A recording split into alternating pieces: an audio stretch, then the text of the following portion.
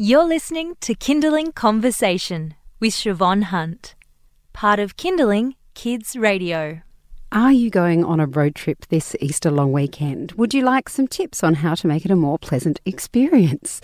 Deborah Dickson-Smith is a travel blogger at Out and About with Kids and a mum of a blended family of 7, and she's here to help us all. Hi, Deborah. How are you? Hi, I'm fine, thanks. As soon as I say blended family of 7, I'm like, she has got this down pat. She knows what's going on. Your kids are teenagers now. Did you travel with them when they were younger? All the time. I mean, I've always loved travelling, which is why I suppose I got into the travel media business. I think my first overseas trip was when my eldest was 4 months old. Wow. So, yeah. And that was back to the UK. And probably the hardest trip was another trip to the UK with 3 under 6 years old. Wow, that is by myself. Hard yards. Yeah. Oh, my goodness. All right, well, you have done so many adventurous family travel destinations, and I'm not implying that the UK is one, although I think the plane trip itself could be described as an adventure if you're being optimistic. Road trips. Did you do many of those with the kids as well? Many road trips. I have a father that lives in Coffs Harbour and a mother that lives on the Central Coast, and so there's always been regular road trips to see them with the kids. And also, just weekends away, holidays away. So, yeah, lots of experience and lots of memories. I love that, memories in the car. How do you rate, as a traveller, how do you rate road trips? I mean, I'm thinking it's always tough with young kids in the car because there's always going to come a time when they're hungry or tired or sick of each other. No, I think road trips are great. It's a great escape. And, we're all a bit time poor. So taking 3 or 4 days out of a busy schedule is, I think a pretty good escape. And yes, they can be tough with young kids, but it needs a bit of planning. That was such a great segue. You should be in radio. You're listening to Kindling Conversation, and we're speaking with Deborah Dickson-Smith from Out and About with Kids. She's going to give us some tips on how to make a road trip successful. So you just hinted, I think, at your first point, which you said you have to have a plan. What does a road trip plan look like? Well, a road trip plan, first of all,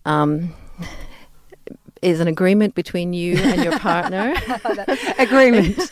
Put it in writing, people. Put it in writing. When are you going to take turns swapping driving roles, and how often are you going to stop? And how often you stop will depend on a number of things, not only your ability to stay awake for a few hours, but also if you've got car sick children, you'll get to know how long you can go in one hit without stopping for them. And also young kids need to go to the toilet a lot, and they'll need snacks and a little bit of break in the monotony of driving. So planning the stops along the way, depending on how long the road trip is, that's really important. Finding good coffee shops, that would be enough for me. Do you know, I wish someone would bring out an app for that. There, you heard it here, live on Kindling Radio, how to make money, an app for good coffee shops. Coffee shop stops on your way and not around McDonald's. Australia. Not McDonald's, no. Sorry for those who like McDonald's coffee, but doesn't quite cut it, does it? No, I'm sorry. The other thing is making sure that the kids have got enough to entertain them in the car, and again thinking about travel sickness. If they've each got a device to play games on or watch movies on or Peppa the Pig or whatever, try and find some way of attaching that device to the seat in front, so that they're not looking down, not getting sore necks, and at least if they're looking up, they tend not to get car sick so often. I say this because I had one child who was car sick every single journey. Oh, I so feel for her. Yes. She doesn't still get sick, does she? No, and she's now a great traveller. She's now a travel blogger herself. Oh, brilliant. She's currently in Indonesia. Oh, that's a nice end to that story. Now, we were chatting before earlier, and you mentioned something about headphones, which was a complete revelation to me. I'm going to sound like an idiot, but can you please tell us your secret about headphones? Well, if you don't want to be driven crazy by listening to the Wiggles for 5 hours, then I recommend getting a set of headphones for all the kids in the car. And if they both want to watch the same thing, which quite often happens, one sibling will say, I want to watch what she's watching, get a splitter. A splitter is just something that you can plug sometimes up to, 5 or 6 headphones into, so they can all watch the same thing. You don't have to listen to it, and they're happy. The amount of times I've had Finding Nemo in the back of the car and just gone, I just want to listen to my podcast. And also, what about games? Because sometimes you'll go away for the weekend, the weather might not be so hot, so also great, I should say, and you're stuck inside. Yes. Always take a pack of cards, and you'd be surprised how many different games you can play with a pack of cards if you just remember back to your own childhood. Take a few board games along, but don't take board games that have got lots of little bits in them, like Monopoly or things like that, because they will get lost or they will go down the side of the seat in the car. So try and keep it simple.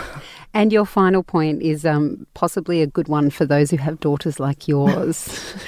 Yes, take along sick bags. And I usually take a couple each time I fly, so I've got a stash of them in the car. Nice tip. Deborah, thank you so much for coming in today. My pleasure.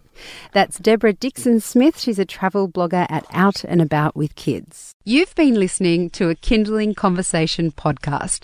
We'd like to reach as many parents as possible, and you can help us by giving us a review wherever you downloaded this episode. It means that more people can find us. I'm Siobhan Hunt. See you next time.